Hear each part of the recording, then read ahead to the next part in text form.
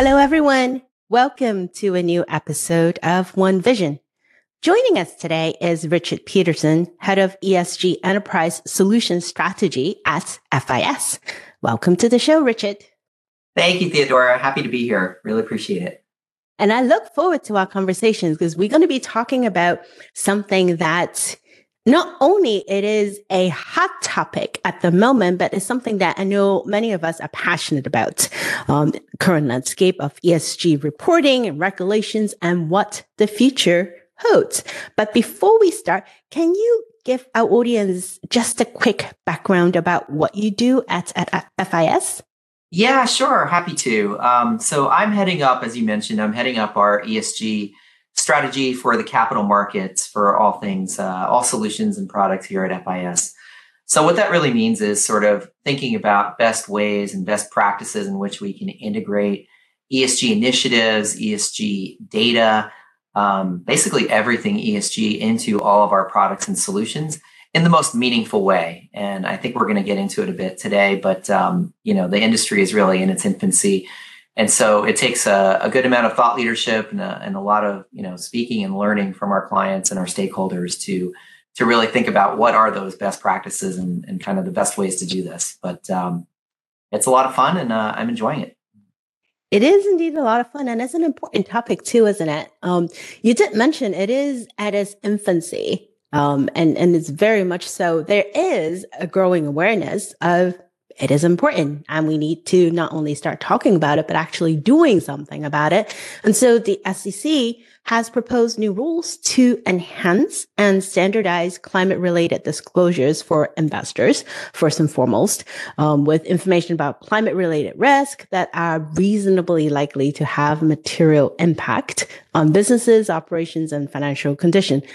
All sound and practical things that we need. And hopefully, quote unquote, we'll see some of those new rules finalized this year.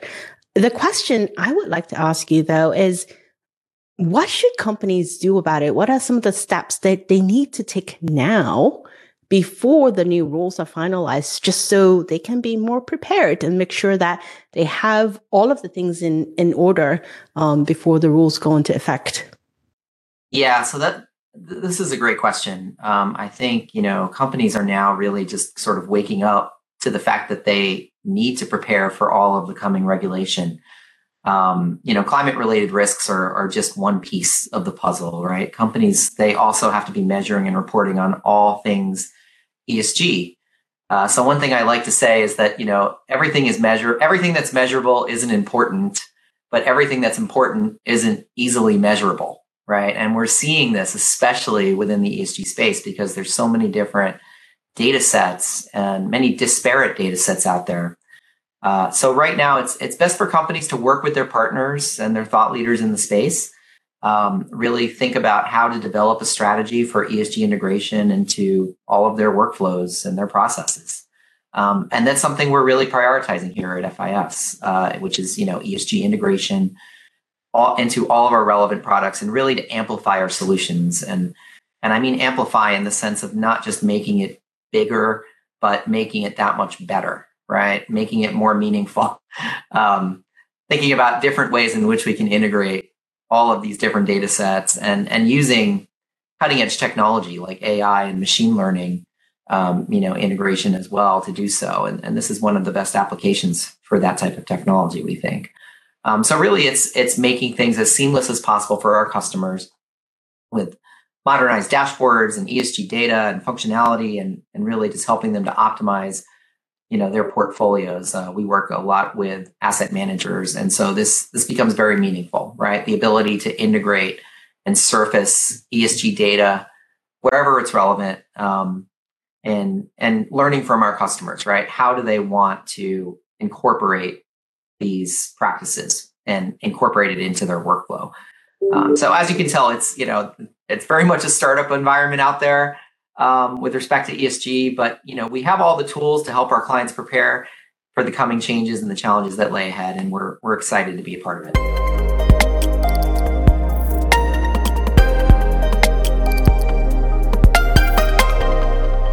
I like the fact that you say we have the tools, and oftentimes we do. But let's go back to before the tool part is data, because data is important, is fundamentally the ingredient that you need to feed into, not just for regulatory and compliance requirements, but also showing that, hey, I am serious about my commitment to ESG. As often, people do talk about in the year-end report and say, oh, this is our commitment to everything ESG. So, but having data is one thing.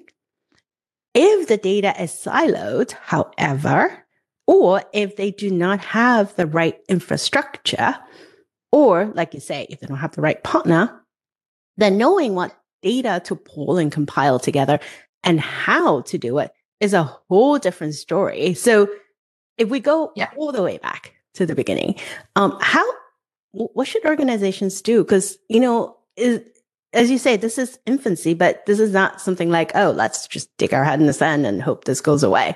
Eventually, even without regulation, I would say investors are demanding more information. So how do they get started? Completely agree. Yeah, it's definitely not going away. And honestly, this is the $1 million question that we're all trying to solve for right now, right? Which is how to incorporate data. For ESG and pretty much everything, right? Data is everywhere these days, right? Think of everything that you do on a daily basis, and you can sort of make data sets out of all of that. ESG presents an even greater challenge in that the data is derived from so many different disparate data sets, right? So the problem lies in how to integrate the data, but also how do you understand what's relevant from these big data sets? How do you take the insights that are locked within and surface them, in a quick and efficient way? So it becomes increasingly necessary for companies to really think about and really define an ESG strategy. They need to continuously and effectively demonstrate their commitment, as you mentioned, with stakeholders, with investors, et cetera, right? Through transparency of their data, their analysis of the data, the reporting, and their decision-making.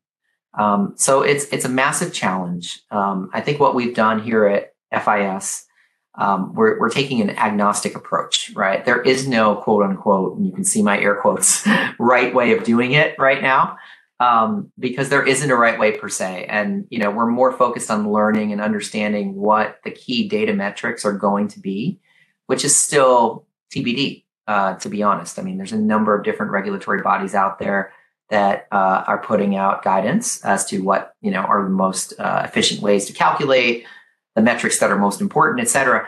But, I think everyone has their own opinion, and there is no real complete standard as of yet. So we've thought about this in a few different ways, right? First thing, we needed a data partner. And so we've recently partnered with FactSet True Value Labs, which is one of the largest ESG data providers out there.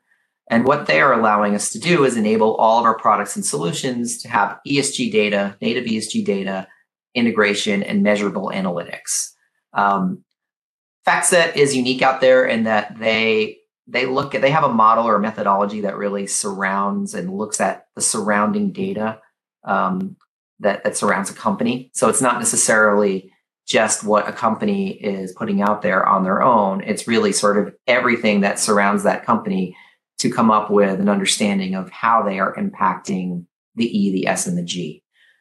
So it's a unique model, and we thought that was a very good way of looking at the way of the land, the way of the world right now with ESG, right, into how to evaluate a company. But we're open, we're agnostic to sort of who anyone wants to utilize.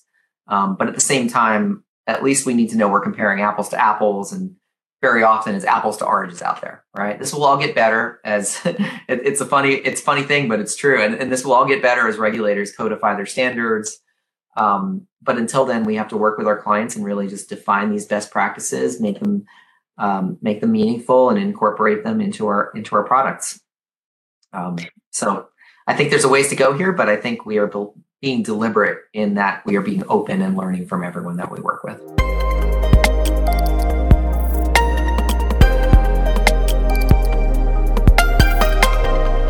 I think being open is key because there's still so much that we're experimenting and trying to figure out, as you say, lay of the land, and see how things go. But earlier you mentioned something about artificial intelligence and leveraging emerging technology as part of how we're figuring out how to drive ESG innovation. Can you speak to that a little bit more? Yeah, happy to. So, data, of course, is key, right, with ESG, but also with all of our products and solutions. Big data is really just a massive initiative that we're looking to solve for. AI and machine learning is one of those technologies that is cutting edge and is now being incorporated into basically everything that we do. A good example is we brought to market a brand new technology, a brand new product called Credit Intelligence, which utilizes AI and machine learning technology to digitize financial statement information. We focused it on the private markets because, as you can imagine, with private companies, there's just a wealth of information and a wealth of ways to present that information that's not standardized. I think we went through thousands of different companies in training this product. And, I think the interesting thing I noticed was, most of the American companies tend to sort of stick to accepted ways of presenting financial statements, et cetera. But a lot of the European companies that we worked with can be super duper creative with how they put things out there. And as a private company, right, there's very little standards. Well, okay. As a human, you come in and you look at a page of financial information and you think to yourself in your brain, you understand, hey, I'm looking at a balance sheet or I'm looking at what looks like an income statement. That you can kind of quickly understand what you're looking at, but that's as a human, right? And if you try to incorporate that into a process, especially when things are less standardized, it can be extremely difficult.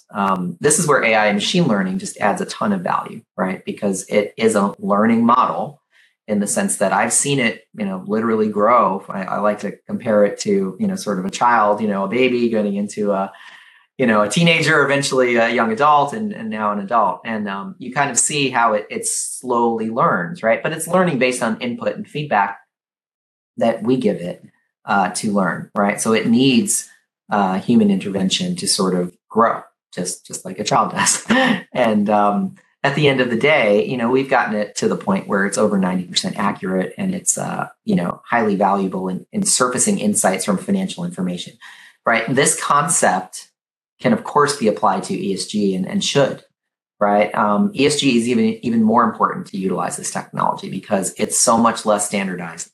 It's so many other different types of data sets that, as a human, you may not ever have the time, the ability, or even, sort of the understanding of the best way to process this information, let alone to see any sort of insights or kind of correlations between seemingly different data sets that shouldn't be correlated. And this is where AI can kind of come in there, crunch through the numbers very quickly, crunch through the data, and then surface things in a dashboard or in some way of consuming it, through reporting, et cetera, that can be easily consumed and lead to a much quicker decision. So at the end of the day, I think, ESG is obviously a great application for this technology, but you're going to see this really just kind of be pervasive throughout all of data and all of information going forward, I think.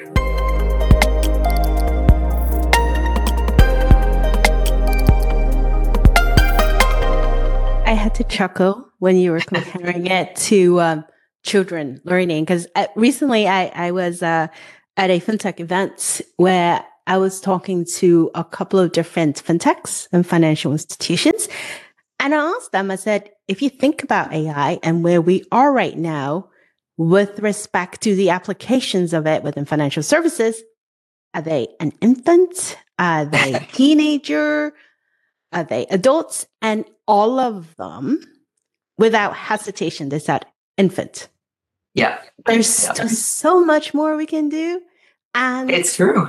Right? But it's exciting. I mean, the more you think about it, right? I've seen I'm sure you've seen ChatGPT and some of those other, sort of generative AI types of applications.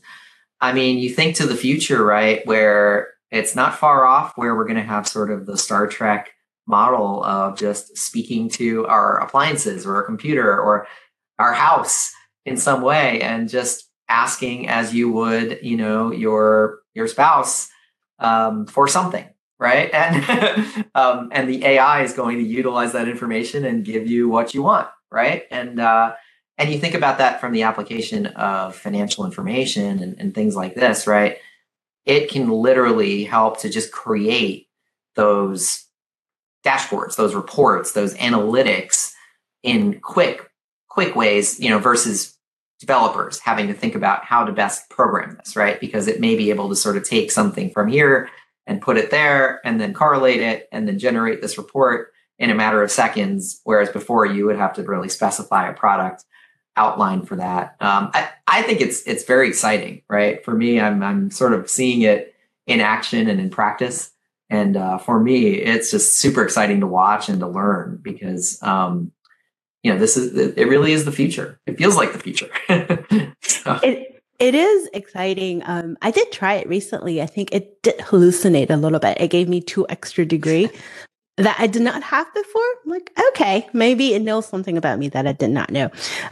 It is exciting. It is interesting. I can just imagine the amount of efficiency that the tools like those can drive from it. And I think that is key. If we are in, particularly in this use case where you have, as you say, so much information and so much disparate different sources, how do we even put our arms around it and draw out what is important so we can use that as a way to gauge where we are? Which leads me to something I want to ask you. So one of the key challenges that FIs face is that, as you say, different standards, different frameworks on what needs to be disclosed. There is the GRI standards, there is SASB standards, and earlier you speak to different jurisdictions. They might handle things differently. What are some of the efforts that are underway and hopefully can get us to more common reporting metrics, something a little bit more standard so we're not comparing apple to oranges? Yeah, I completely agree. It's a great question. I think right now, really, as you mentioned, right, there's so many different frameworks, so many different standards out there.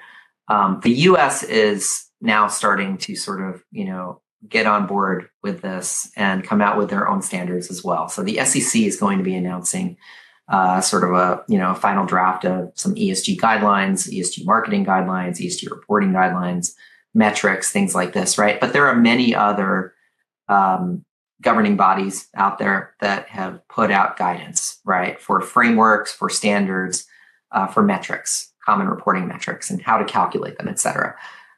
There's typically an enormous focus on the E in ESG, right? And I think it's because it's easier to grasp, right?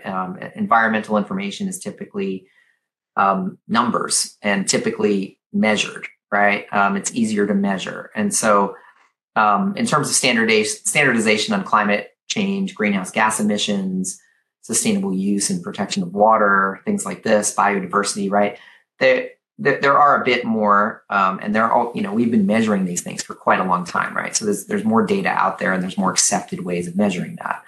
But when you get to the S and the G, I think that's where things get a bit wishy-washy, right? I think you're going to see a lot more benchmarking and criteria for measurement of social impact, of governance impact, right? And of course, social factors focus on, company, how a company manages their relationships with their employees, with their communities that they serve, how they give back, et cetera. A little less easy to measure, right? Not impossible, but more difficult, right? How are they serving their communities? How are the communities benefiting from these companies and their efforts, right? Job creation, et cetera. And then you get into governance, right? And this is also a bit more difficult to track and also to measure or compare and benchmark, right? When you think about company leadership and diversity, right? Executive pay and internal controls and shareholder rights and et cetera, right? It goes on. Transparent compensation for employees, right? I think we're making some progress here. I know in some states there is much more transparent reporting on compensation now, and that's thanks to a lot of these ESG initiatives that are coming out. But we've got to go further. We will go further. There are a number of really good regulators out there that are putting out some pieces that really help to define how to calculate some of these metrics. Alpha is one of them. We've recently joined, if you're not familiar with them, the European Leveraged Finance Association. They're based in London. They are a nonprofit that is focused on investor engagement in the ESG space. And they allow us to have really a seat at the table and really to advocate for our best practices among our peers and among our partners. So together, we're really striving for, common ways to collect the data, to standardize the data, ultimately to lead to more common reporting metrics and to get to the most important metrics, right? Based on certain workflows or certain industries. You're going to have different gauges of what is important based on the type of industry that you work in. So I think it's just a matter of time, long story short, but it's all progressing and it makes sense, right? As the industry is in its infancy, as it grows, right, we're going to coalesce towards all of these standards and metrics becoming more accepted. And eventually we get to the accepted ways of calculating everything.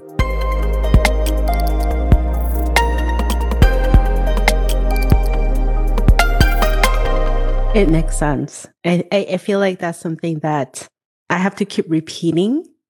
It makes sense. This is just something we have been doing in different ways. We just don't always call it ESG. This is something that just makes business sense. And yeah, it can be a little challenging, but challenges comes opportunity. So let me ask you this. What do you see happening next that will get you the most excited? We talk about data, we talk about reporting, we talk about metrics, we talk about action, right? As you alluded to, some of the states recently have more transparency in wage gap disclosure. I think that's a wonderful step towards where we would like to be as an end goal to create a more equitable society. What gets you excited? What gets you like, wow, I wake up. Yeah. 2023 is going to be a wonderful year. Well, what's funny? And we mentioned it throughout, sort of this podcast, but the ambiguity of the space and where it is right now, it's fun to work in because it really, helps you to sort of challenge your brain and sort of think about which way this is all going and keep on your toes, right? Because it's in flux. The standards, the regulations, the strategies, the clients, everyone is asking you different questions. And everyone has their own, of course, interests in mind. But at the same time, we're all trying to progress forward and get towards the best practices within this space. So the ambiguity, kind of keeps me going on a day-to-day basis. I would, however, be happy to see more meaningful and defined regulation coming in. I think when the SEC really sort of puts out their guidance, this is really going to be a game changer, right? Because now we're going to be talking about implementation and sort of, the way in which we're going to be doing this more than how we should be doing it. So, I'm excited for that. I'm excited for regulation to sort of rein this in a bit. But at the same time, this industry is growing. And so I think no matter what, some of the naysayers might say, the train has left the station. Everyone should jump on board and just kind of keep going because it's going forward. And as you mentioned, ESG, no matter what you want to call it, right? This is just prudent ways of understanding risk. And so, in my view, it's a good thing to sort of get on board this train.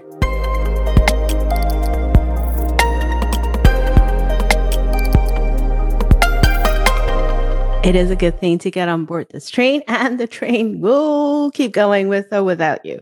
I think that is really interesting, but I'm just going to have to keep thinking to myself, Richard said ambiguity is fun. That's going to stick with me for a while. I'm in the strategy group, so of course, yeah. You are completely opposite of me. I thrive on, I need to be able to put my arms around it. Ambiguity drives me nuts. And you love it, so that's good. Let's end our conversation with this. You alluded to a little bit earlier. Regardless of how some people think about it, we're going to keep going. So recently, a group of 19 Republican governors, led by Governor Ron DeSantis in Florida, have formed an alliance to, quote unquote, protect individuals from the ESG movement. Curious to hear, what are your thoughts on the implications of this movement? Yeah, so I was wondering when we were going to get to this. Save the best for last. Of course, right. So of course, this question I get asked often, right? It's kind of, is ESG really going to be sticking around? I mean, there's a lot of pushback politically, et cetera, and at least in the U.S. So regardless of your political affiliation, it really doesn't matter. I think, honestly, if you speak with folks in the capital markets, if you speak with our clients, and firms that are both currently employing ESG data and metrics in their strategy, many will tell you to just ignore the noise that you hear from politicians. I tend to agree with this assessment. I mean, I probably you could have guessed that, but in my opinion, when you look at all things ESG, right, it's not a tree hugging exercise here, right? It is not from the perspective of necessarily, quote unquote, doing good. Once again, air quotes. We're really looking at things, or you should be looking at things, as really just assessing non-financial risk, right? That's really what this is. It's more data, right? When is more data bad? It's not. It's always good to have more data to assess your investment, to assess whatever you are looking to do, right? It's prudent investing. It's part of a fiduciary duty. These are risk factors that have always been taken into account and will continue to be taken into account. They just may not be called ESG. So take, for example, our company, FIS, right? We're headquartered in Florida. Now tell me if you would, or if you should consider, whether a hurricane will hit Florida and perhaps knock out our operations in Florida. Is that something to take into account as a risk factor? Yeah. I mean, it's a rhetorical question, but at the same time, it's an E, right? From the ESG, right? It's environmental. And so it's a relatively simple example, but it's always going to be something that, investment professionals will build into their risk models. So that's not going to change no matter what Ron DeSantis or any other politician will look to restrict. It's carved out. If you look at the fine print of some of those proposals, it's actually carved out from the bills, et cetera, because it's a fiduciary duty. And then lastly, I'll just say, if you look at some studies, right, or even studies of studies, which I've looked at, right? So, you don't want to cherry pick. You want to get a whole breadth of studies, right? Overwhelmingly, companies that have an ESG strategy in place, right? They've taken the time to consider all these non-financial risk factors, as well as their traditional investment risk factors, right? On a whole, these companies will perform better than companies that don't take those things into account. And that's just, it kind of makes common sense, right? Intuitively, it makes sense.